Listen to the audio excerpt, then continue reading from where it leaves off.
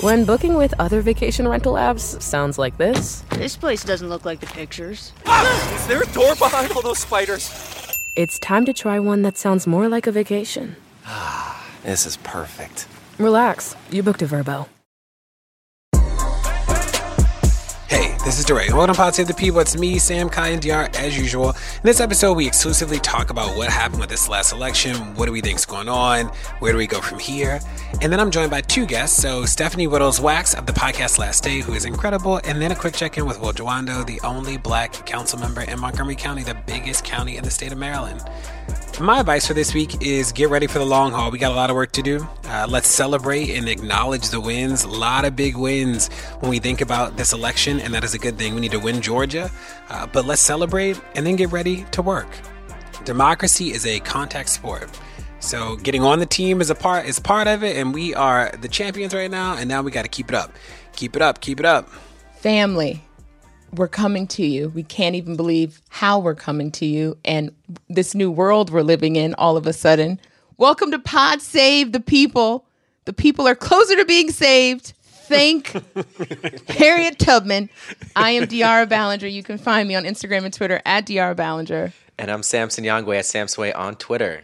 I am Kaya Henderson at Henderson Kaya on Twitter. And I'm Dre at DRUI on Twitter. Y'all, we are happy. We are still in shock. We are processing. We're so used to bad news, we don't even know what to do with good news. Don't even know what to do with it. I told everyone that I was going to not watch the returns, and obviously was not too disciplined about that. Was with DeRay actually the night of the returns. I mean, it's this thing. It is this thing where it's like there's been so much bad news, and you're so hopeless that like we just didn't know what to do. We're like, oh well, it's not a no. It's looking like a maybe. This is good. We can go to bed. But now here we are again, still processing, but so excited. We still, there's so many unknowns.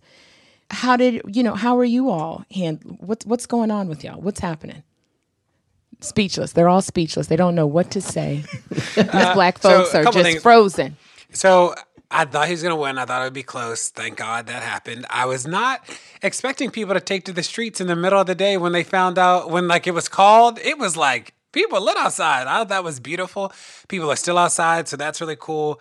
Couple observations is that black people won this race. So a reminder that like black women, black queer organizers, black organizers in general, like black people really rallied around Biden in a way that was beautiful, a way that showed like the power that we have to organize to get somebody out the White House, to put people in that we want. So like that is all really positive. I also think that I had hoped there would be a big repudiation of Trump, that like now that we've seen 4 years of this, that like people would clearly vote against it. And I don't know if they so clearly voted against it. So yes, Biden got more votes than anybody who has ever run for president. But I was sort of surprised, I think, a little bit that so many people still chose Trump despite it all. We've already talked about black men. I want to learn more about what happened in Florida. I was a little confused. The Florida numbers, I'm like, whoa, we got some better organizing we got to do. And in general, I hope that we take these lessons. Like there are a lot of lessons about ignoring black men. We got to organize black men better. I think that we need to do better work around high schoolers. I think that we need to do better work around people without college degrees. So like there's some lessons here. I don't know. And I know, DR, you know the party infrastructure. I was on the DNC transition team, and I'm not convinced the DNC is structurally set up to do this well. It seems like we recycle the same people over and over. So I'm worried about the party sort of taking these lessons and doing the right thing with them. But I think there were a lot of lessons to be learned in this election. First of all, I just want to say it's been wild to go through this experience, to have days on end of just watching, sort of glued to the television, these election returns. I know y'all try to stay away from the election returns. I didn't have that discipline, so I was watching for days.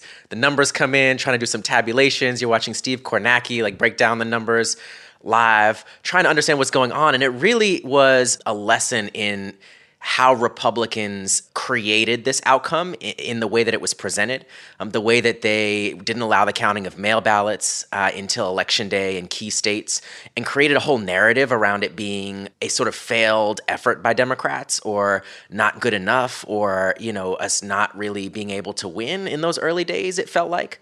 And then, of course, like the mail ballots came in, it became clear this actually was a historic election with turnout that had never been seen before for Democrats, that flipped states that a lot of people didn't think would flip, but organizers had been working on for quite some time in places like Georgia to flip and prove that we can not only turn out, but we can do things that set us up to make transformational change. Because if we can win Georgia just a few days ago, we can win Georgia again on January 5th and deliver the Senate to Democrats, which sets up a whole new world of possibilities in terms of legislation. So I think hope is back in a way that I haven't felt in a while. I think possibilities and what is possible. I think if we can maintain this coalition, if we can continue to build on the historic gains in Black turnout, in Black organizing, in key states to actually maintain these kind of numbers moving forward, I think we'll continue to win. We'll continue to build on the gains that happen in this election. But again, I worry about even in the past day or two, some of the fighting that's been happening, some of the efforts to critique the left and to critique folks that turned out in historic numbers to win this election. I think we have to hold it together because we won this and it was decisive, but any fracturing on this coalition, I feel like it will be tenuous and we won't be able to sustain it moving forward. This has been a week of tremendously mixed emotions, right? High highs, low lows, days of not knowing what was going on.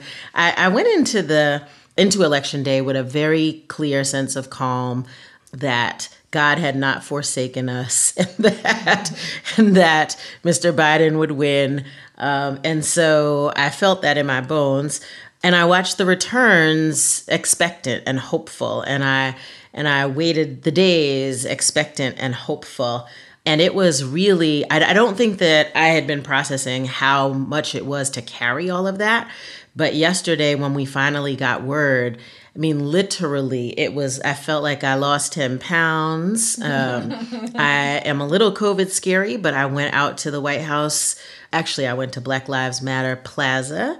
It was a world party like I didn't know that I needed. All types of people, tall, short, skinny, fat, Black, white, Asian, Latin, everything in between, popping bottles, dancing, putting up the craziest, funniest signs I've ever seen in my life. And it reminded me that we are each other's portion. We are each other's business, that in fact, we belong to one another. And I think one of the things that was most really terrifying to me, I thought when I looked at the numbers that supported Trump, I think one of the things that was really disappointing to me is that I feel like the coronavirus is a real crisis, and we come together in times of crisis. We care about each other.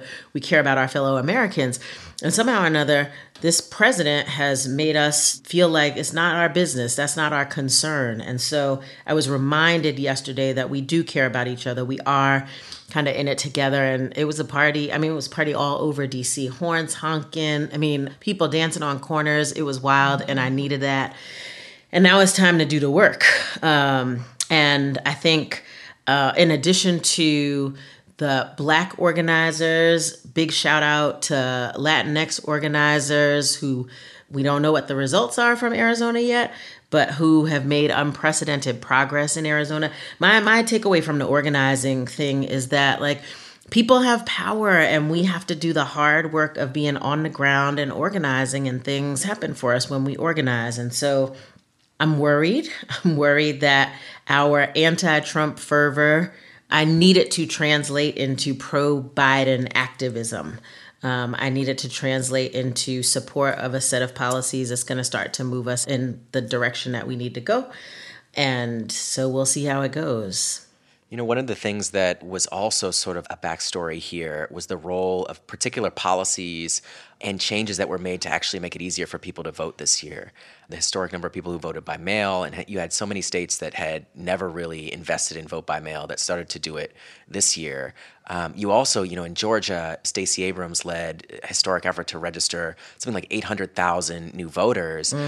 And that was coupled with an administrative policy change in 2016 that basically enacted automatic voter registration. So they didn't even pass legislation in the state. They just changed a simple form. So when you get your driver's license, it automatically has a box checked to register to vote, and you have to uncheck that box in order not to register. So it opts you in.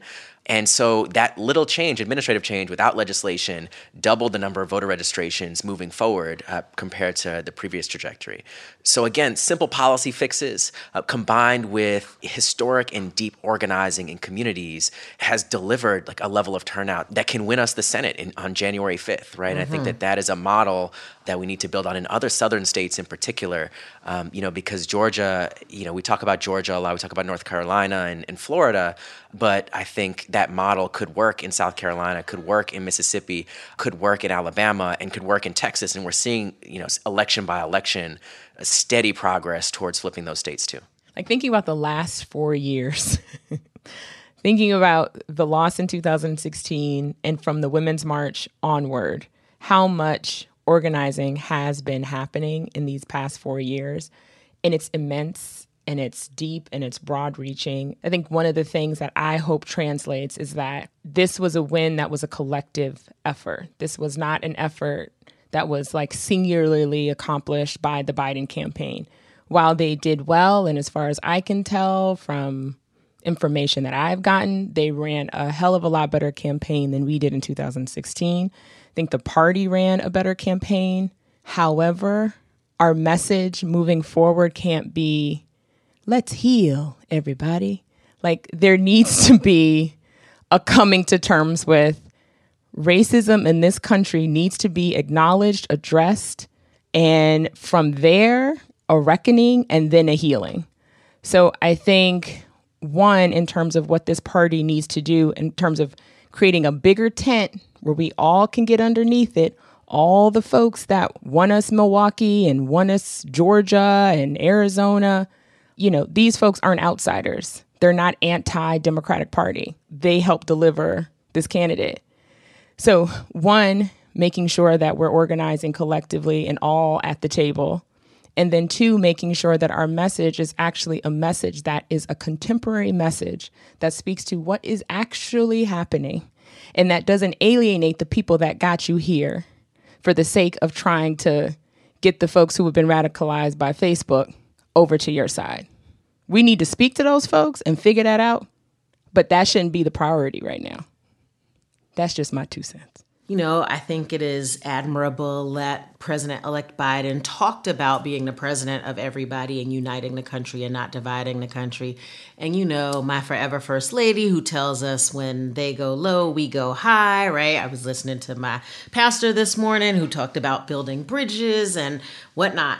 And I have to say, pray for me, saints, because it is really, it is hard to watch the vitriol and the violence and the anger that has been hurled at people that I love and care about, at me, at my kind, for the last 4 years. And we're just supposed to roll over and be like, okay, yeah, it's all good. I was watching John Kasich from Ohio on CNN this afternoon talking about what Mr. Biden needed to do in order to make the Republicans work positively with him. And I literally almost jumped through the television because I thought to myself, are you kidding me? Like, who's going to talk to the Republicans about what they need to do to work positively with Mr. Biden? And God knows I don't think that we fight our way to success by any stretch of imagination. And I'm Ms. Collective Action. I like this, who I am. I am naturally a bridge builder. But I don't know how we tell hard truths and how we appropriately deal with these folks who feel like it's okay to act one way on Monday and a whole different way on Tuesday. Y'all are going to have to help me out. It's true. I do think, too, and, AOC got to this in the interview that she just did with the New York Times, is that I think we have to own, too, that the storytelling on the left collectively, like it's not one part of it, but the storytelling is not that great. That we are telling stories to cable news, not to real people. And I do think that one of the things moving forward for me is like, how do we make sure that our organizing doesn't turn into its own form of paternalism? This idea that like, we just know what's best for people, like that, and we know it. And like, however we say it and however we do whatever, if people don't like it, then like, they don't really believe. And like, that's not fair. And I say it as somebody who, we are on, and Sam knows because he's there with me. It's like, we are in all these communities working on police stuff, like all across the country. And there's some places that are ready to do really big things. There's some places not quite there yet. And we got to like help them understand how to get there, right? But all of those places, they care about Black people. All of those places, they want to get free. All of those places, they want transformational change. And it's not their fault that like this phrase or this way to da-da-da is not like working for them. Like that's our responsibility to like tweak it. The second thing is that we have to remember that like the Republicans have always shown us who they are, just like I said, and we can't be foolish. So Mitt Romney was on the news tonight. Let me read the quote from Romney. Romney says on CNN tonight, I want to make sure that we conservatives keep on fighting to make sure we don't have a Green New Deal, we don't get rid of gas and coal and oil, that we don't have a Medicare for all plan, ... That is what Mitt Romney, in some people's mind, the most sort of like conciliatory, work with the left of the Republicans. That's what he's saying. You gotta believe Mitch has dartboards with Biden's face on it. Mitch has already said he's not going to allow progressive people to be appointed to the cabinet. And we up here talking about let's work together. So in my mind, I'm telling myself that Biden's saying that because that's what he needs to say. And behind the scenes, they ready to slice and dice all these bad boys up. That's what I want to believe because they are going to play us like a fiddle if it's not that. You know, the comment around Mitt Romney, I hadn't seen that remark, but that is just a reminder of how important January 5th is. Like, I'm just going to say it a million times, Georgia, like, we need to flip this Senate because if we don't win both seats in this runoff, I mean, it is people like Mitt Romney who will be the deciding vote on all legislation for the next 4 years or so, or 2 years or 4 years. And that's like not a tenable situation either. So like we got to win the Senate, got to figure out how to message between now and January 5th, like to Georgia, like whatever it is that's going to win in Georgia, like that needs to be, the party needs to coalesce around that and win it. Because that is like a huge, huge thing. I think the other piece of this is just thinking about what a Biden administration could do without Republicans, because I don't think they're going to win many, if any, Republicans anytime soon. And I don't think that that is a unreasonable expectation. I think like after what we've all experienced, like the Republicans aren't going to really come through for us. So what can Biden do on his own? And what can a Biden-Harris administration accomplish through executive action, through administrative appointments, through a range of powers that might not involve legislation for the next 2 years? I'm wondering, like, what are some of your thoughts on some big things that could be accomplished over the next 2 years with or without Republicans involved? I mean, first of all, Sam, the COVID. The fact that we are now spiking across the country. I mean, I think that that's like the first order of business. And I feel like now that we have an administration, and Kamala said it in her speech, that believes in science, that's super helpful. So I think just ideologically, like we're in a whole new sphere in terms of like what we're even setting out to do and what approaches will be to things. I mean, he's on it, right? Monday morning, appointing a COVID task force. Let's go. Yeah. And so I think in there, you know, then there's the economy, education, immigration, criminal legal system reform. There are all these things that need to come under that. But I do, Sam, back to messaging, like I do think this is party platform. Like, how are we messaging these things? Like, who are we speaking to? Are we speaking to the historic number of people that have come out to vote for Joe Biden and Kamala Harris? Are we speaking to these other fools? No disrespect, but I'm just saying. So I think really that's what we have to get under control. And even when it comes to this January 5th and Senate races, like how we run these campaigns, and obviously, like, you know, maybe being too hard to pivot now. Do y'all understand how the internet works? Do you understand that there are marketers who market for a living who know how to speak to audiences, particularly audiences of color? So the other thing we need to get to at some point is you had all these Senate races, all these congressional races, but you can count on your hand the number of people of color that were in senior leadership roles on these campaigns.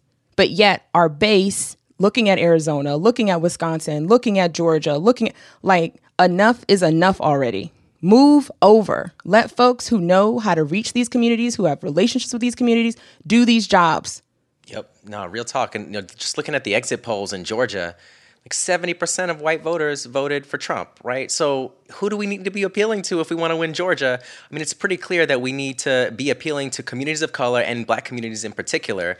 And that is the game between now and January 5th. I mean, that's what we need to invest in. We need to invest in community-based organizing. We need to invest in the efforts that drew out turnout in the past couple of days, and then build on that model all across the country. Also, the appointments are going to be huge. Like, there are going to be thousands of people that fled the government. You know, DR, I know you were part of that process in a past life. But it'll be interesting to see if we do get progressives in those roles. You know, one of the things that, because in some ways there wasn't a resounding defeat of Trumpism, even though Trump himself lost, there are a lot of people who look at that and say that, like, you know, the country is not as progressive as the internet. That is definitely like a takeaway that people have about these election results. And when we think about what that could mean is that we could get people who, you know, it's not going to be a hard bar to be better than Trump, but we could get some people in there who you're like, should Kasich, how you say his name? Kasich? Exactly. Kasich. He should. You can't even say his name. Nope, he should. Yeah. Kasich, should Kasich be in the administration? Should he be in the cabinet? I can think about a million other. He's in charge of Republican outreach. Right. You're like, but who is he? What vote is he going to flip in the Senate? Right. I also, you know, we haven't talked about this. Who is Newsom going to appoint to replace Kamala? Now that'll be an interesting. Like, I'm interested to see what that'll look like. I also want Cheryl Ifill to be on the Supreme Court. I think that would be great. I think she'd be great. Wow. Like, That'd be amazing. I'm okay with Barack on the Supreme Court. I mean, he has a long life. Like, who knows what he does next because he's so young. He don't say much anyway, so that's a good place. Oh, DR. You better leave my president alone. But he could be on the Supreme Court too. But I think Sherilyn would be great for the Supreme Court. Maybe Vanita should be the Attorney General, right? Like, I hope that the appointees are like this incredible group of people. I mean, the thing is, right? Talk about lessons learned. If we learned nothing from the Trump administration, we learned that using executive orders to do everything that your base wants you to do is a really strategic and thoughtful thing. So, Mr. Biden, the Paris Accord, rejoin the World Health Organization, transgender bathrooms for kids in schools, let's flip that back. What else? I don't know. Whatever else you can do. Student loan debt. Student loan debt. Come on, let's do it. Like, we should have what I hope that the transition team has is literally just a list of executive orders that they can all issue on day one, and let's just flip this stuff back. I think with the appointments too, it's interesting because, you know, as someone now who is in politics, but now, you know, consults to build businesses in an equitable way for a living now, I just hope where we have shifted post George Floyd, Breonna Taylor, and like when you're running an organization, when you're running an institution, like what that means now and what that means in terms of equity, what that means in terms of like the purpose and the mission of your company. Like, I just hope that actually translates with this government, right? Because it's kind of like, it's a bigger conversation. Like, yes, we have all these things to do, but how are we going to do it? And what does that look like? And how can we be a bit aspirational in terms of how we're getting there, right? So I hope it's not appointments for appointment's sake and filling seats, as opposed to a real strategy around like what we want this government to look like, the approach we want this government to take. Because I really do think that it's like mission critical. And like if we appoint a whole bunch of folks that like raised a whole lot of money, or, you know, have been somehow affiliated with the Bidens for decades and decades and decades, like, that's not going to get us there. So I think we need to really hold these folks accountable in terms of, like, your first pick was Kamala. Let's keep it going. Let's see how we're going to get this thing going, because what we're not going to allow you to do is move us backwards. But DR, what does that even mean to hold them accountable? Like, I've been thinking, and we started this off, what we didn't record was talking about the infighting that's happening on the left right now, specifically about this question of like, okay, got them in, good. Now we want to make sure they like reflect our values. What does it mean to hold the administration accountable around appointments or about like what does that look like? This is a push to understand, not a push to challenge. No, and I think it's a good point, and I think it's also like understanding, right? Like we've been doing all these awareness campaigns, and that's a lot of like what Campaign Zero does, for example, like gives folks the tools to understand the thing they need to do. I think we need to also be transparent around how these appointments are made, right? And like how that process works. And so I think this administration could be an administration that is transparent in a new way about these appointments, right? And so typically, you have a White House liaison's office for each different agency, and the White House liaison works with the transition team to place those folks in different roles, right? And so there's now we're going back to vetting. So now that we have an administration that, believes in integrity, respectively, now we'll actually be vetting candidates. So that's great. And so there's a whole vetting process, and depending on whether you're a Senate confirmed position or not, so that's usually like assistant secretary level, assistant secretary level, then you'll have to go before the Senate. But there are a ton of positions that aren't Senate confirmed, but that are crucial. I mean, I had a position that wasn't Senate confirmed, but, made really huge decisions at the Department of State, which is probably ridiculous now looking back on it, but I did an okay job. So I think there really should be transparency around this process. There's a transition team. Who's on that transition team? How many of those folks are folks of color? How many of those folks are women? How many of those folks are queer and trans? And so I think us having more visibility around that is a first great step in terms of accountability. Cool. As we, because we don't necessarily have news articles, two things. One, DR, I wanted to say what you made me think of when we talk about COVID is that Trump announced that he is planning to hold rallies as he goes through the legal battle. So we will have more rallies for the next couple weeks. He also said that he's going to put the obituaries of people who died but voted. He's going to show us the obituaries of those people, which is ridiculous because he's making that up. But the second thing is I do want to know from everybody, like, what's your advice to people as we go? We know that the left is a big tent. We know it's a lot of, we all believe in freedom. How we get there, sort of where people differ or like what people prioritize is different. What's your advice to people listening who might see some of the infighting happening within the party and they are nervous or they just want to understand better or they're trying to make sense? What do you say to them? I think the infighting's healthy. I really do. Because I think part of what we need to do after this and what any normal running organization would do is say, let's do an audit. What worked for us? What didn't work for us? Where is there room for improvement? And the fact as a party, we just keep operating on the same status quo over and over and over again, running the same types of campaigns over and over and over again, hiring the same type of people over and over and over again, it's just too much. And personally, we hire the same folks, and then those folks who are non-folks of color call me and say, can you help me do my job? I'm over it. Absolutely not. And I'm not the only one that happens to. So I think part of it is, it's good, it's healthy. And I think we're getting to a point now, particularly Black women that are in the party, we're not having it. We're not having it anymore. From the perspective of, DeRay, you brought up AOC's interview in the New York Times. I think the piece that was most compelling to me is that she had said to the Democratic Party, I want to help. Let me help. And they said, no, I don't know how how do you reconcile that? So I think this is healthy. I think it'll actually move us forward. I think the more folks that get involved and say, hey, listen, we want a younger party, and that doesn't necessarily mean that our older folks and our older folks aren't doing a good job. But what is the legacy plan? What is that? What does that look like? Here's the thing, beyond just critical thinking, right? Stacey Abrams and all of the organizers in Georgia turn out 800,000 new people. Why isn't she the next head of the DNC? That, I'm not a political strategist, but it seems to me that that was my one tweet that you heard it here, folks. There you go. It was worth $1. Yeah. Why wouldn't you take your most successful mobilizer and put them in charge of the party? This is just common sense a little bit to somebody who sits outside of the process.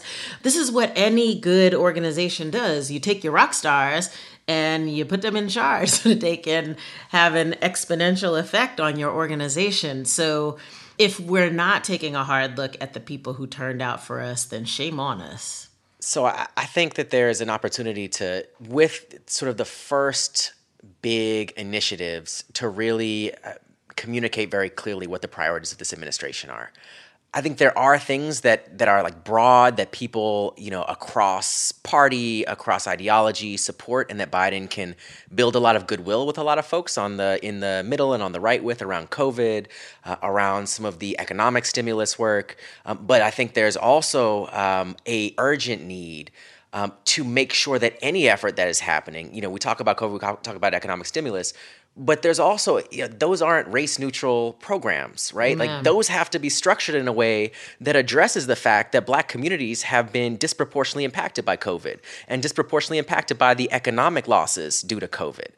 And so I think that there is an opportunity to sort of do both at the same time, to make sure that programs are structured in ways that intentionally and clearly benefit folks of color, benefit Black communities, that are specific to doing that in many cases, and at the same time addressing these sort of overarching issues that can build goodwill across the board. And at the same time, you think about what Trump did, and one of the things that was really challenging for us was he would just do a bunch of things at the same time and overwhelm the other side. So he would sign like 6 executive orders on a whole bunch of areas, and everybody be like, you couldn't even talk about each individual legislation. It would be a lot. And I think that, Biden has this opportunity to do a lot really quickly in a way that could sort of overwhelm the right and not lead to, I think, what they're trying to organize around, which is to pick, a set of things that can be these wedge issues where they can try to message to white people in particular that Biden's not on their side. And I think that Biden can overcome that by addressing the big issues that everybody cares about in ways that are really intentional and smart, and designed to impact the communities that have been impacted by this most. I also just wanted to flag that the head of the GSA, the General Services Administration, is refusing to sign the letter allowing Biden to start a transition team, like to get money from the government to start the transition. So I think this will be the beginning of a range of obstacles that Trump will put in to make sure that Biden is struggling. And I will say, I hope that somebody can go, DR, you was on the inside, we weren't.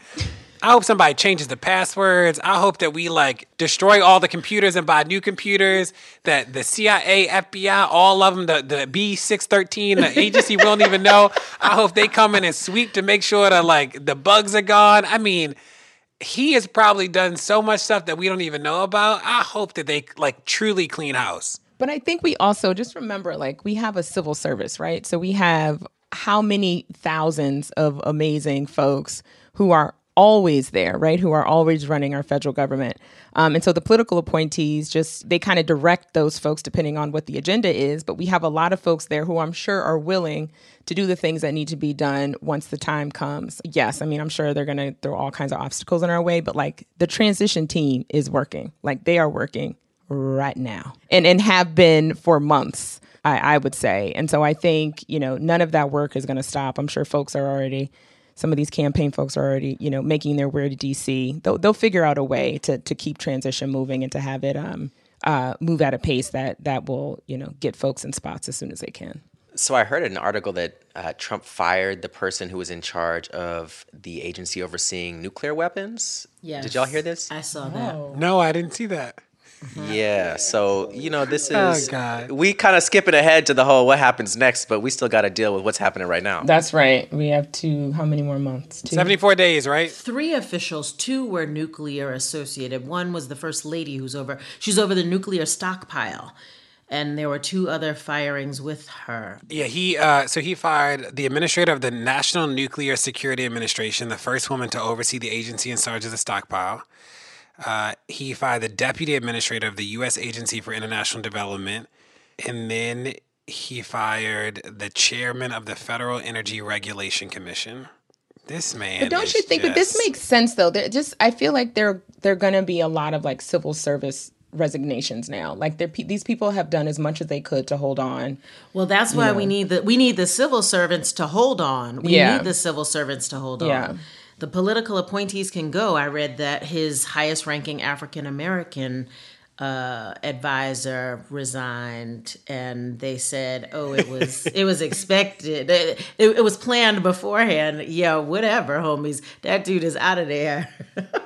Not going down with the ship. It looks like Defense Secretary Mark Esper, too, was looking to resign a few days ago. I hope that these people, the publishing industry should come together, no book deals. They should not be Absolutely. pundits.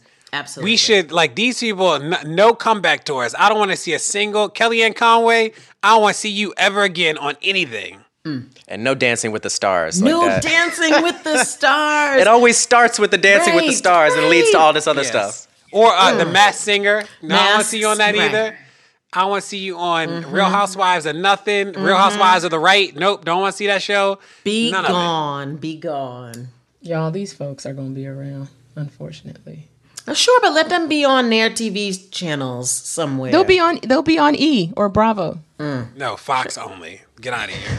And no show for Trump. Because you know he can run again, which is also frightening that he'll spend 4 years being Trump. It's like, They say no. the next thing is Trump TV, his Right. own network. That's right. So we talked about a little bit about the infighting that we were seeing on the left, but we haven't really talked about the right because they are going through it as well in a different way, where they are starting to critique Loeffler in Georgia. Really? And because she wasn't sort of like the Trump-picked candidate, they are trying to critique some of the messaging around. They don't know what to do about Trump. Like half of them aren't saying anything. Some of them are like, he needs to step aside once the votes are counted. Like we don't know what's going to happen with them, but they are not in a good place either.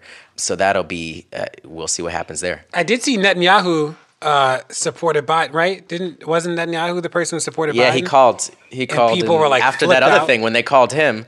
Wait, remember when Trump called him in the news conference, like live, and then he wouldn't say that he wouldn't support Trump live. No. Yeah, that was That's a like thing. that's like the Murdochs too. They've taken a turn as well. They done kicked their boy to the curb. It was real quick. I mean, they called Arizona. Trump was furious about Arizona. They called so much. When everybody else had 253 to 214, they had Biden at 260, 264. They were like, he's out of They here. were right, though. He's They out. were right. You know, like, he's going to win Arizona, it's looking like, and he's definitely going to win all these other states, too. So Don't go anywhere. More Pod Save the People's coming. In the decades before the Civil War, slavery's grip on America tightened. But soon, a diverse group of abolitionists, both black and white, began to construct a clandestine path to freedom for the enslaved.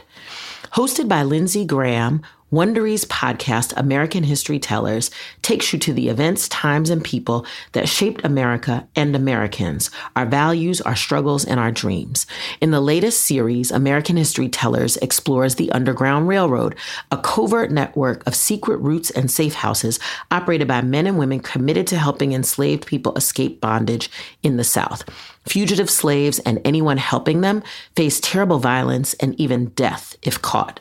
But for those brave enough to risk the journey, the Underground Railroad offered a path to the northern states and Canada where their freedom was assured.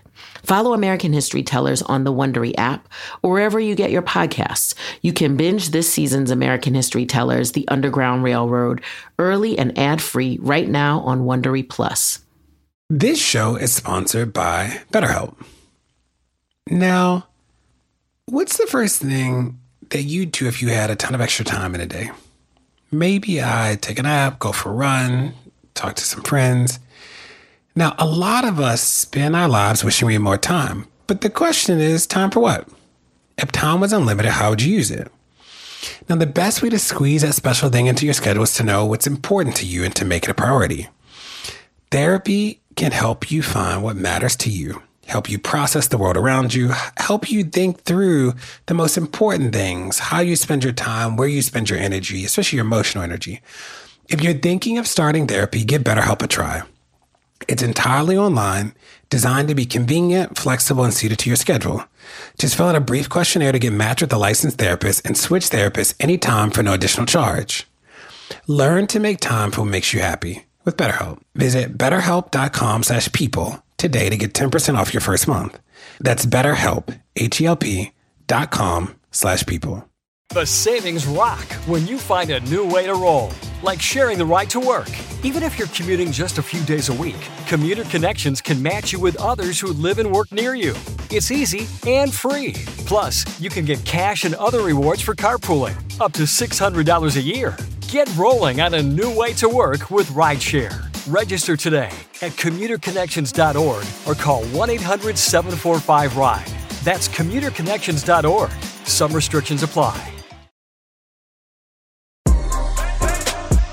Stephanie Riddles Wax hosts the show Last Day on the Lemonada Podcast Network. A few years ago, she lost her brother Harris to addiction. On Last Day, she interviews people about the last day in the life of a family member or best friend. Season 2 has just started, and the show's scope has widened from addiction to suicide into a broader look at mental health, which is something we all need to be looking at right now. Here's our discussion about how you keep your head above water at the end of 2020. Stephanie, it's so great to have you on Pod Save the People. Thank you for having me. I want to just start with Last Day. Mm-hmm. Can you talk about how you got to Last Day and why this current season on suicide? Like I never thought, I hadn't even imagined a sort of podcast focusing on suicide and how you even tell stories that are productive or like don't only sit in the problem. Like how do you, I just want to know about that. I mean, you and me both didn't imagine that I would be hosting a show about suicide. But alas, here we are.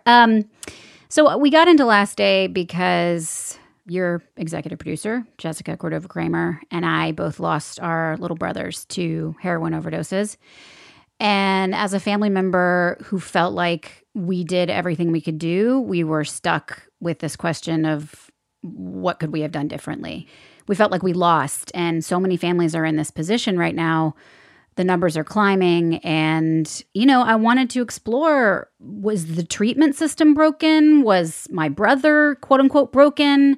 What's the deal with addiction? And so we did that in season 1, and I learned so much from season 1, and a lot of people learned a lot. I mean, Jess and I thought maybe our moms would listen, a couple other people, and hundreds and thousands of people have listened to the show because it is so common. One thing that we did with season 1 was to reframe addiction completely, that it is a chronic medical illness. It is not a moral failing, that recovery is something we do for life, not just 30 days. Our treatment industry is very one size fits all. The 30-day model does not work.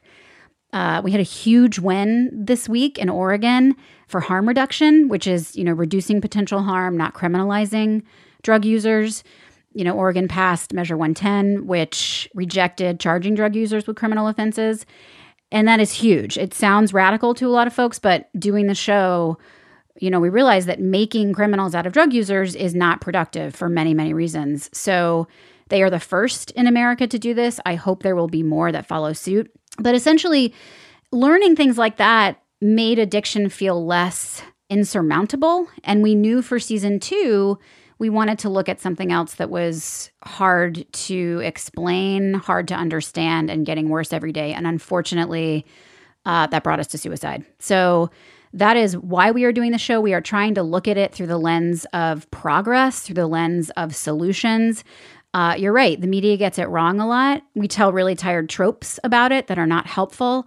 And so we're partnering with the JED Foundation this year. First of all, JED protects emotional health, prevents suicide, and we're learning a ton from them about how sharing stories can really change lives and in many cases save them. I appreciate that you are partnering with specialists in this area as you try to tell stories that help people.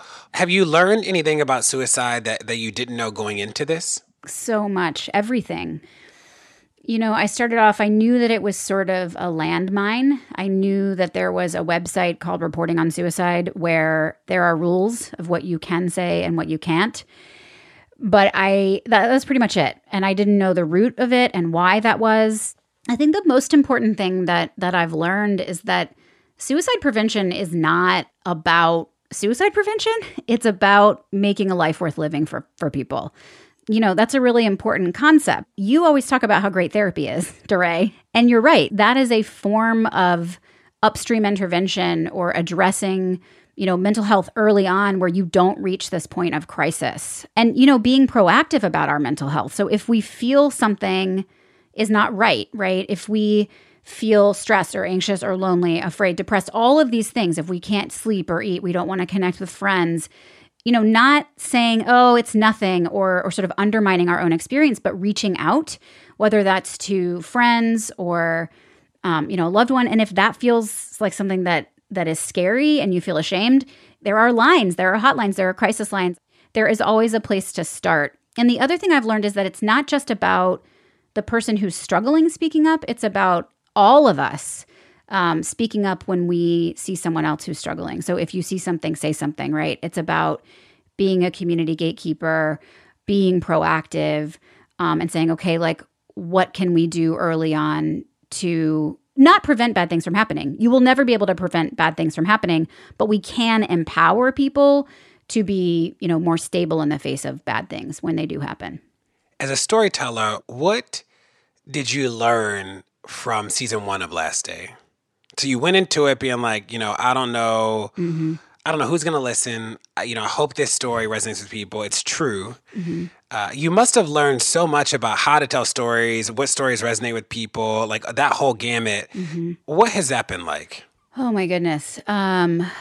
Really overwhelming. The only way that I know how to tell stories is in this very kind of meta way where I, as the narrator and as the story, speak honestly about the making of the story. This is something you and I have spoken about, in regards to doing storytelling on podcasts and the power of narrative. Me being honest about my experience, me feeling like I can cry when I'm talking about something if it's moving me talking about how hard it is to tell particular stories. There are some stories that I don't want to tell that are very difficult to tell, and we kind of pull the curtain back and talk about that. The other thing that we do is I make a lot of jokes about really hard things, and I say a lot of bad words, and I'm just like, I truly put it all out there. And I think, that's something about being human where we are dealing with hard stuff all the time, but we're also delightful. Like, most people are funny. Look at Twitter, things are falling apart and people are posting the funniest things. So I think just like bringing our full self to the table and revealing all that is like ugly and messy and hard about being a human, I think the stories that are most effective and most impactful are ones where people are being honest. I mean, I loved the episode that you and your sister and your dad were on for Last Day, weaving that story together, talking honestly about things that families don't typically want to talk about or feel comfortable talking about. That's where the power is. And knowing that you are not the only one that's having this experience. There's a universality in hardship, in tragedy and triumph. Everybody can feel both of those things. So that's where we've landed with Last Day. Got it. And what is it, zooming out a little bit and thinking about your role as co-founder of Limonada and chief creative officer, what have you learned about podcasts and just storytelling in general? Not only because you have a lot of them, but because you probably get pitched a ton of them. And you're like, yeah, this probably should be a podcast. What have you learned about like the best ways to tell stories or just like how we do this well?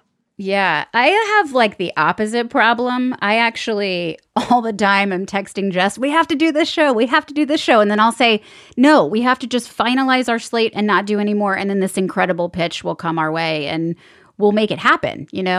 There's something about, like I said, the universal human experience that's really important. There's something about authenticity of whomever is telling the story, right? That they're being honest about themselves and the world around them. There's something about timeliness that's important to us, that we are doing shows that not only speak to what that individual is going through, but what entire communities are going through. There is a, social justice component to what we're doing. There is a making the world a better place component to what we're doing. And not in a washed over kumbaya way, but in an authentic, we've got to start talking about things that are hard because we're all feeling them, and let's like put it out there. So that's what we look for when we look at podcasts. And we have a ton of different formats. We have narrative shows, we have chat shows, interview style shows, shows that are tethered to the news, shows that are evergreen. So really having a diverse slate of offerings is really important.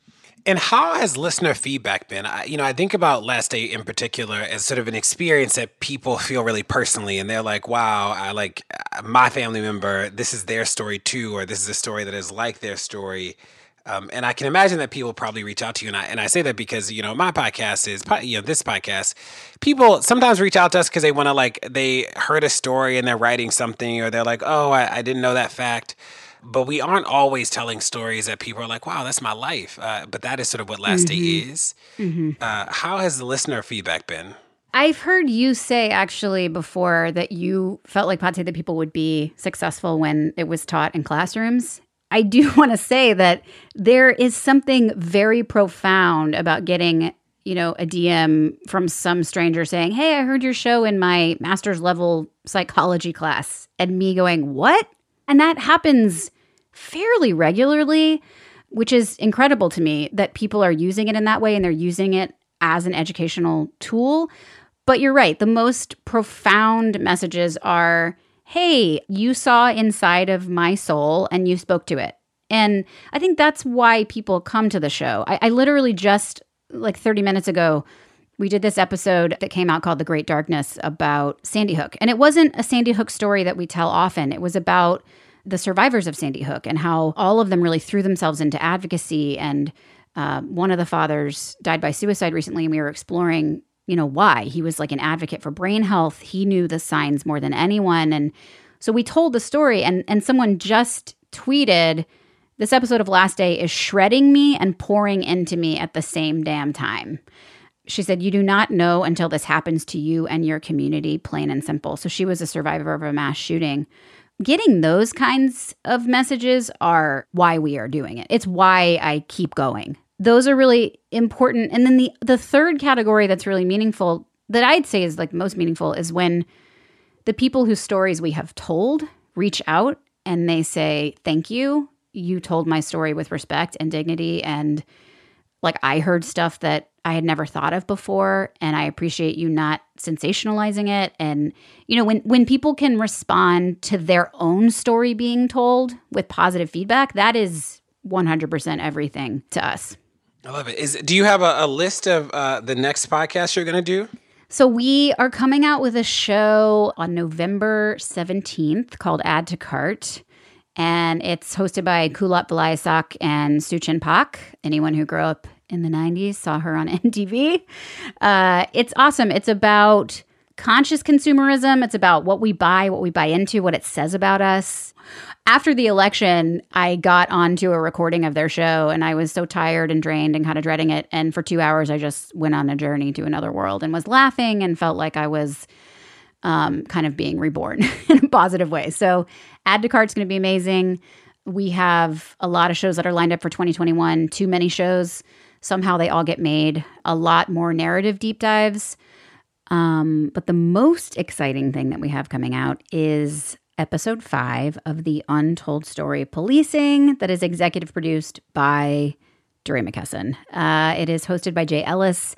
It is a deep dive into police unions and police union contracts and data. And, this is the thing that we like to do at Limonada. We like to unpack statistics that feel sort of hard to wrap your head around and humanize them. So The Untold Story has done this beautifully. I am so proud of this show, and episode 5, which is coming out mid-November, so pretty soon here, is going to be absolutely incredible. It is one of the most beautiful things that I have ever heard in my natural life. I also wanted to know how you deal with the potentially triggering nature of the content that you have. Like, how do you process that, and how do you plan for it, and how do you manage it? That has been an interesting aspect to it in and of itself. When we partnered with Jed Foundation, one of the things that they told us early on was that there's actually some research about trigger warnings and that they don't necessarily help, right? That they, in some cases, have been tethered to having the opposite of impact on people, which was really surprising to me because I think, we want to be really sensitive. Trigger warnings come from a really good place, but I think what happens is that we get afraid to tell stories that might actually help people. So hearing your experience reflected back to you isn't always a negative experience. It can lead to self-reflection and growth, right? And change and progress. And so what we say at the beginning of every show is that we want to tell these stories. We want to do it responsibly, and we want to do it in a way that isn't going to harm, but we can't control the way that the stories unfold, and we want people to be able to listen. And so if you are listening and you feel triggered and you feel overwhelmed, we encourage people to press pause, to, go for a walk, get some fresh air. The cool thing about podcasts is that you can press play again. So, take a minute, take a breath, walk away, and come back. Because a lot of people have said, it was really hard for me to listen to this, but I got X, Y, and Z out of it. So we encourage everyone to try to listen and to know that we will always do a story in a way that is very respectful, that does not sensationalize, and that we have every intention of being solutions-oriented and not inflammatory in any way. Now, that makes a lot of sense. Do you have a vision for how long there is a last day? I'm in the middle of the season right now. So my answer is maybe this will be the last one. I mean, we spend so many hundreds of hours on the show. It's not like I can do the show and then step away and just be a human being. It takes so much from my team, right? We have incredible producers and editors. I think like putting aside how sort of emotionally challenging it can be, especially now, right? Like everyone's dealing with so much right now. I think that unfortunately we are not at the end of telling these stories about things that are hard to explain, things that are getting worse every day. I could see us doing, a shorter season next time around, telling one very targeted story that sort of zooms out into a larger issue. I think there's a lot of different ways to do it. As tired as I am, doing the show is truly a great joy for me. I feel like every episode that we do and every episode that we publish is kind of like pushing the ball forward or up this very tall mountain. Sometimes it feels like it's rolling down again, but mostly we're pushing it back up. And I feel like that is how progress is made. If I understand more about how to save a life or what addiction means or what are risk factors for suicide, that's helpful for me personally. So I have to imagine it would be helpful for others. And at the end of the day, like that is what I am passionate about doing. So probably more seasons, I will say. And how has the pandemic shaped, if at all, your understanding of the importance of storytelling or like how we do this work? I don't think there's a more important time to be doing this, frankly. You're hearing about increased rates of suicide and overdose. And a lot of that is because these issues, these kinds of like quote unquote epidemics that we're dealing with are all about hopelessness and loneliness and lack of meaning, lack of purpose, lack of connection. Right now, more than ever, we are feeling disconnected from each other. I mean, my daughter does school in the living room, which is truly one of the saddest things I think that I see every day. I mean, being a kid is about being with friends and being social. And, our kids are experiencing this. Adults are experiencing this. So I think if we can tell stories right now, it is the most critical time. It's not like me sitting at home in my house by myself, quarantining is different than what you're experiencing. We're all strangely experiencing the same thing at the same time right now. And so connecting with our stories and saying like, hey, hi, this is hard for me right now. Is it hard for you right now? Is really profound. And I think, I learn all these little gems along the way. Like in this episode from this week, one of the people from Newtown, Connecticut said, it's really hard to say to a Sandy Hook parent, how are you? Like it's sort of an explosive question. It can be kind of a bomb for people. He said like asking, how are you today is much more effective, and acknowledging that today I might feel awful, but that things have the capacity to change at every moment. You, I feel like of all people, probably have that sentiment as well, right? That things can change and they will over time with enough everything that we pour into it. And so I think that stories can actually be deeply inspiring and hopeful for people at a time where the hope is kind of hard to come by.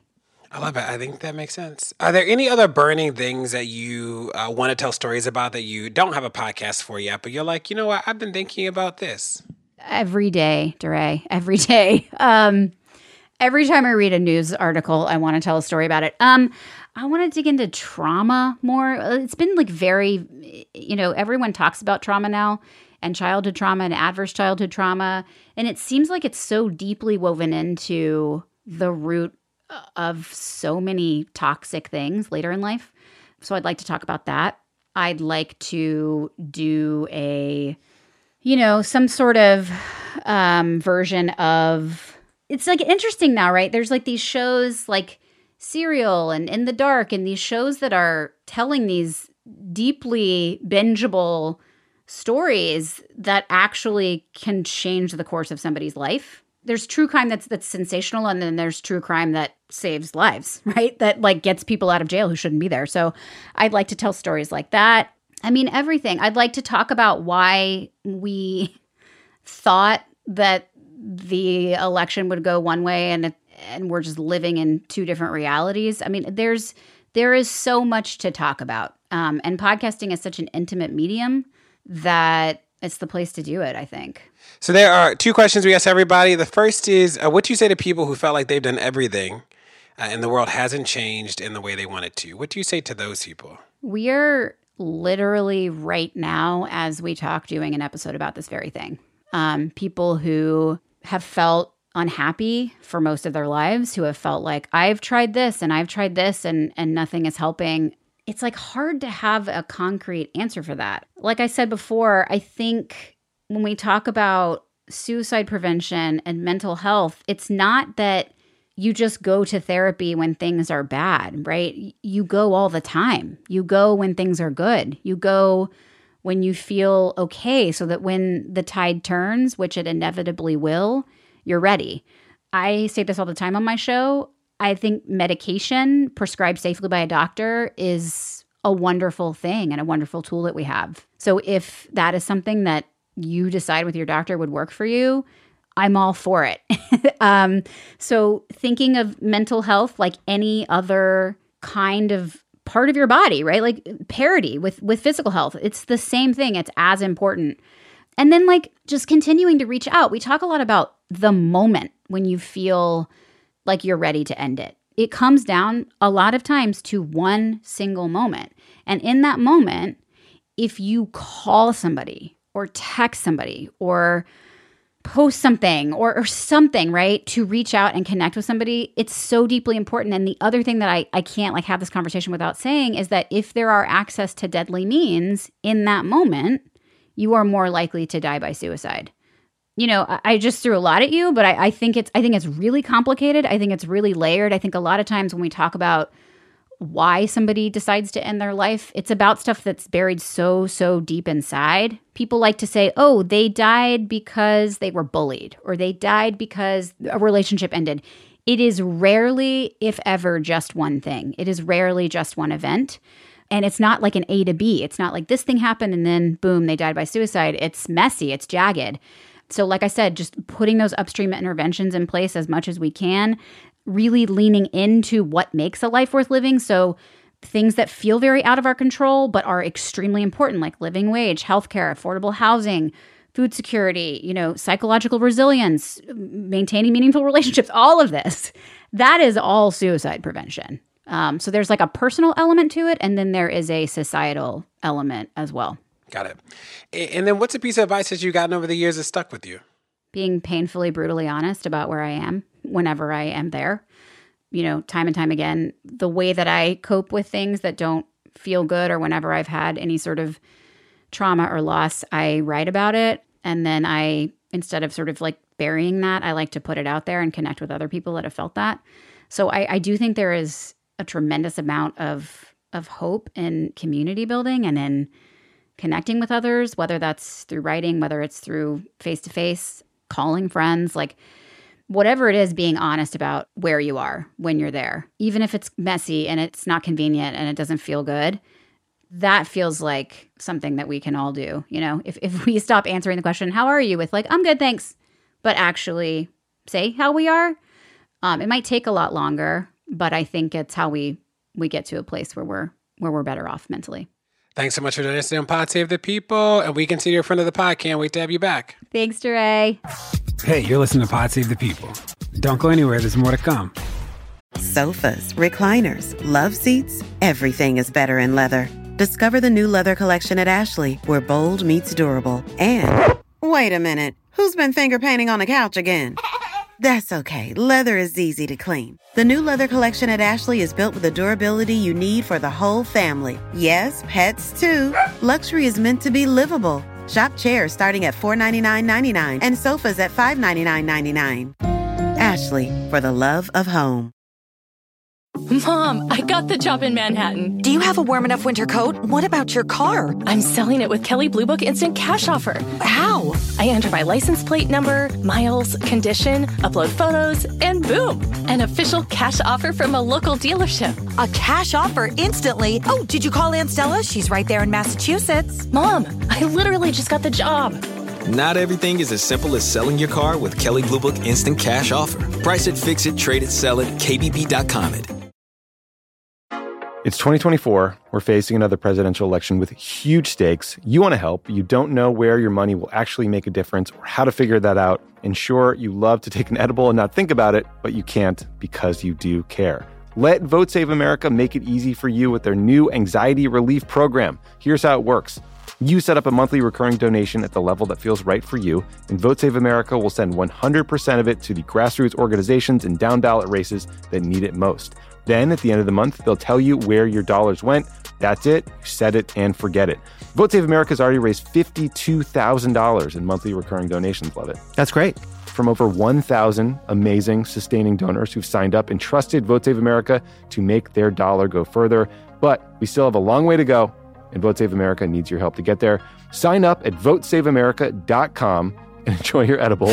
Legal disclaimer. Paid for by Vote Save America. VoteSaveAmerica.com. Not authorized by any candidate or candidates committee. Will Jawando is an attorney, activist, and community leader who serves as a city council member in Montgomery County outside of Washington, D.C. It's in Maryland. He's the only elected Black official countywide, representing a huge, diverse population of 1.1 million people. Remember, there are only about 6 million people in the state of Maryland. I chatted with him, my friend and former Obama staffer, about the difficulties of legislating during coronavirus. Here we go. Councilmember Will Jawando, thanks so much for joining us on Pod Save the People. It's great to be with you. Thanks for having me. So I met you before you were on the council this go around, and it's been cool to see everything that you've been up to. Can you talk about what led you to public service, why you wanted to be in service at such a hyper-local level, and what that means to you? It's an honor, and it's a really cool thing to represent the community you grew up in, which is really a microcosm of America. You know, Montgomery County, right outside the D.C. line, we're 1 million people, 1.1 million people. We've got 4 of the top 10 most diverse cities in the country. So we're really a melting pot. But we've got a lot of inequity. And we're also one of the wealthiest counties, but that's not spread everywhere. And so I really grew up seeing that, the son of a Nigerian immigrant, immigrated here, fleeing a civil war in Nigeria, and a white mother from Kansas who came to this area for economic opportunities. So I really got the kind of 2 sides of the American dream. And they settled here because it was welcoming, because there's jobs they could get, and there was diversity. But we were very low income growing up. I saw the disparities in this area, some of the wealthiest communities in the country, and some of the not so wealthiest. And it just really was kind of crystallized for me when in my teenage years, I lost one of my really good friends to gun violence. And it forced me in a hard way to examine some of the reasons why my life was different from his. I had a scholarship to a private school for high school. I had after-school mentorship opportunities. My mother had a stable job. His mom worked 2 jobs to try to make ends meet. The transportation infrastructure in our community wasn't great. And so I started to see that it was really policy things that were connected, budgetary decisions that were connected to the different outcomes we had. And that made me want to examine that. And I didn't know I was going to be running for office 20 years later, but it led me to become a civil rights lawyer and work on Capitol Hill and work for President Obama and really try to investigate those policy, budgetary considerations that impact people's daily lives and their access to opportunity. So I've just really been focused on that. And I found my way to running, and I'm the only Black person elected countywide in this very diverse county. And it's been a great time trying to serve, and particularly during this very difficult time of COVID and the twin pandemics of the racial and social unrest that we've had as a result of police violence, to try to address those issues from a really deep understanding, having grown up here and been here my whole life, but also leveraging my national experience as well. So it's been great, and I enjoy the job immensely. And I think it's important now with who we have in the White House, too. The local stuff matters just so much more. Can you give us a lay of the land of Montgomery County? What's Montgomery County like? Who's in Montgomery County? How big is Montgomery County? So, yeah, as I was mentioning, Montgomery County is right outside the District of Columbia and the DMV, as we call it. We've got 1.1 million residents. We're the largest jurisdiction in the state of Maryland. There's 6 million people in Maryland. 1.1 million live here. I represent all of them as an at-large member on the council. We have a $6 billion budget, which is larger than 5 states' budgets. And I'm one of 9 people who decides how that money is spent. 4 of the top 10 most diverse cities in the country are in Montgomery County. Silver Spring, Rockville, Gaithersburg, Germantown, right up there with Chicago and New York and Houston and places like that.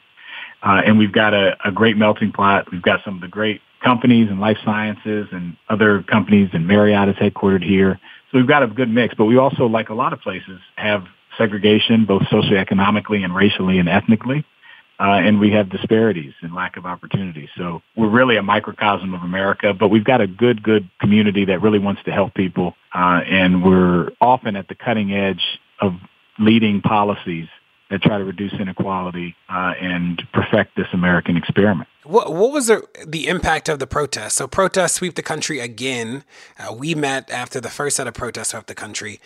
And, I know that there were people in Montgomery County who were like, we need change and we need to change it right now. What does that look like? We had over 80, and counting protests, especially right in the heat after the murder of George Floyd and Breonna Taylor and Ahmaud Arbery and so many others. We've had, unfortunately, during this pandemic, Fanon Berhe, a young Eritrean American who was shot and killed in front of his home, dealing with a mental health crisis. And so we've had our own instances here. We've seen, peaceful protests, but very diverse. I've been to protests in Bethesda where 500 people and, they're mostly white. And I've been to protests in other parts of the county in Gaithersburg where they're much more diverse. And so I think you're seeing what you see across the country across the world, really, where people are waking up, some for the first time. Some have known this, like if you're black or brown in America, you know that this has been a problem for a long time. And I think people have woken up and want to see change. They're not all necessarily sure about what needs to happen, but they know something needs to happen. And what I've really tried to do is try to focus that energy and that outcry into really concrete policies that can move us forward and help us be a model, not only here for the state of Maryland, but across the country. And what have you seen to be the hard parts about making change? Like, what is it? I talk to so many people who are trying to press their city council or press their legislator. It must not be as easy as people think, or maybe it is as easy as people think. What are some of the challenges that you face? You're going into this already believing in equity and justice, and sometimes change moves slower than people want. If you're not a big major city or someplace that's always in the news for national level police incidences, even though we've had our share here, it's hard for people to hold two concepts up at the same time. One, that we are a great community and we have great people here, which is true. I love this community. I'm raising my dynamic wife, Michelle, and we have 4 young children. No other place I'd rather be. But at the same time, we have significant challenges. 50% of the people arrested here last year were black in a county where we represent 18% of the population. 55% of the use of force incidences here in the county were against black residents. And again, we only represent 18 or 19% of the population. You're 3 more times more likely to be pulled over in this county. Just go down the list. We have disparities that you wouldn't think we had in a progressive, mostly Democratic, very diverse community.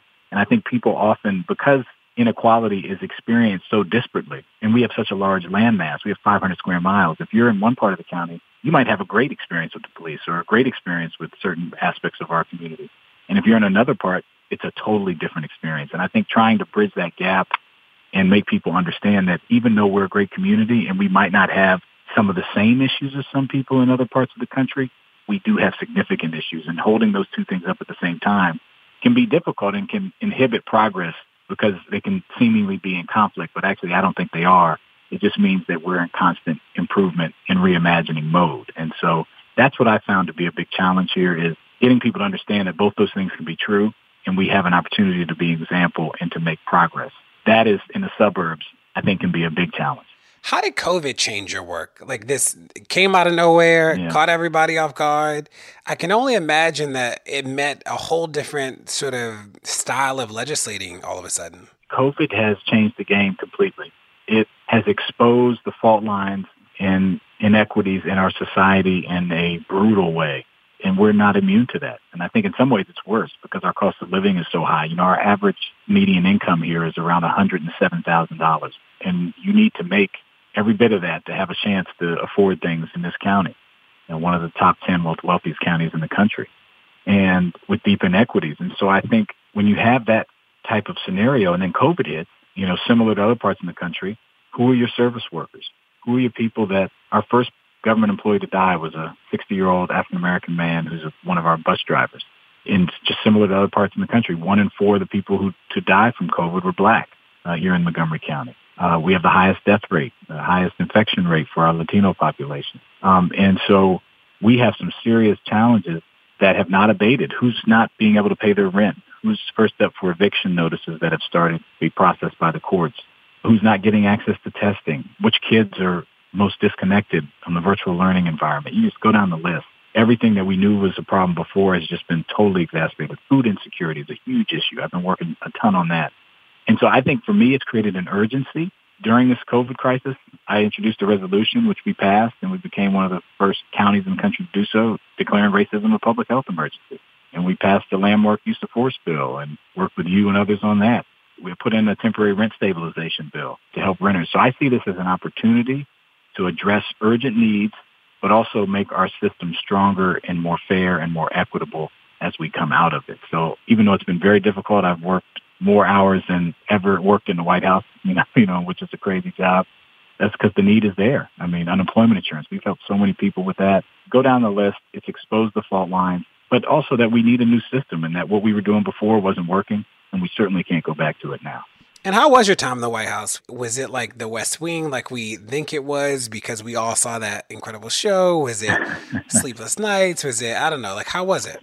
Working in the White House was one of the most amazing experiences of my life. Certainly also being able to do it for the first African-American president, Barack Obama. I've been fortunate to work for him as a senator in his Senate office and just be along for the ride and be there the night we passed health care, having worked on that, and helped with the conceptual framework for My Brother's Keeper, mentorship and program improving the lives of young men and boys of color, and just things I was deeply passionate about. It wasn't without its frustrations, right? You hit the hard wall of Mitch McConnell in the Senate, who said from day one they weren't going to let us do anything. And I grew up fast and learned a ton. It's like drinking from a fire hose is what I'll say. So that's similar to West Wing. But it was, an honor. And it's been really difficult to watch, them just systematically and in some cases just carelessly erode and claw back everything that we tried to do. But that's why, this election right now is so important. But it was an honor. It was awesome. It was constant. And it went so fast, and it's hard to believe it was 10 years ago because I worked in the first term, but one of the highest honors of my life.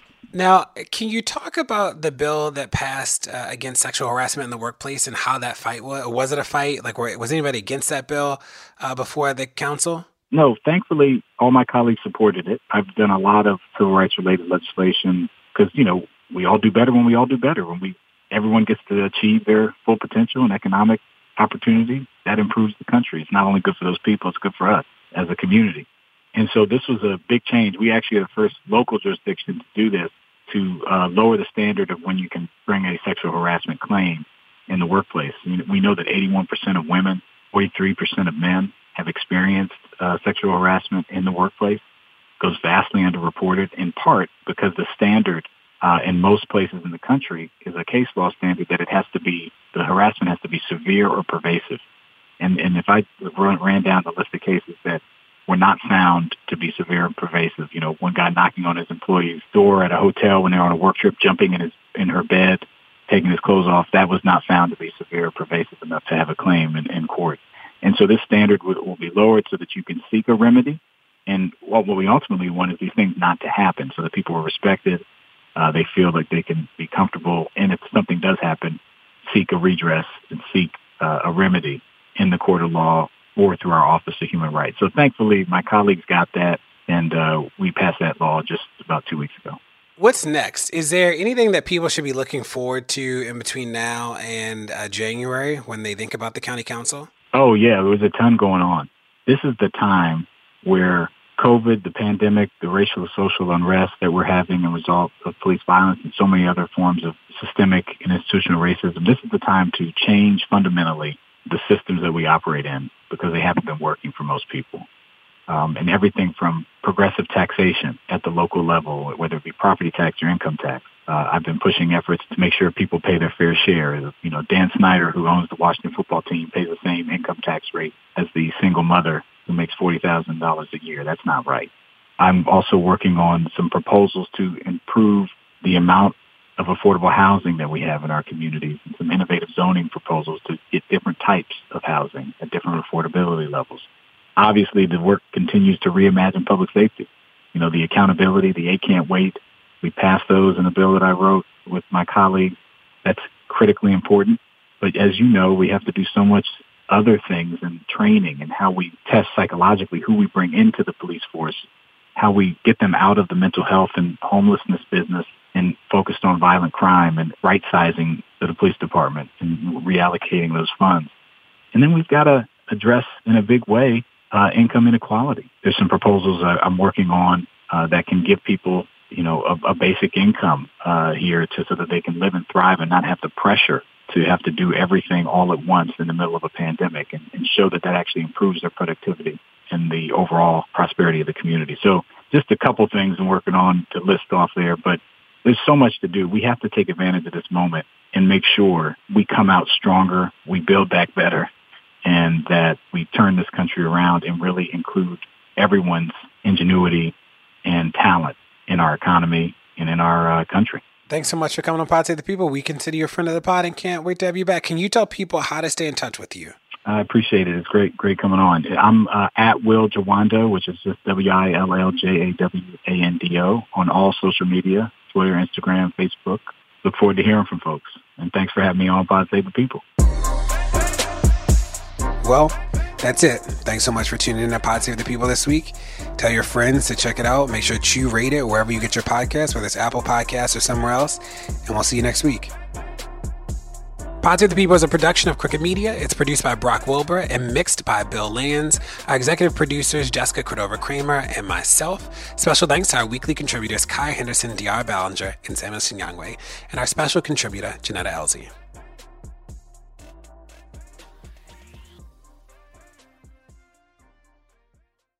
Sofas, recliners, love seats, everything is better in leather. Discover the new leather collection at Ashley, where bold meets durable. And, wait a minute, who's been finger painting on the couch again? That's okay, leather is easy to clean. The new leather collection at Ashley is built with the durability you need for the whole family. Yes, pets too. Luxury is meant to be livable. Shop chairs starting at $499.99 and sofas at $599.99. Ashley, for the love of home. When booking with other vacation rental apps sounds like this. This place doesn't look like the pictures. Is there a door behind all those spiders? It's time to try one that sounds more like a vacation. This is perfect. Relax. You booked a Vrbo.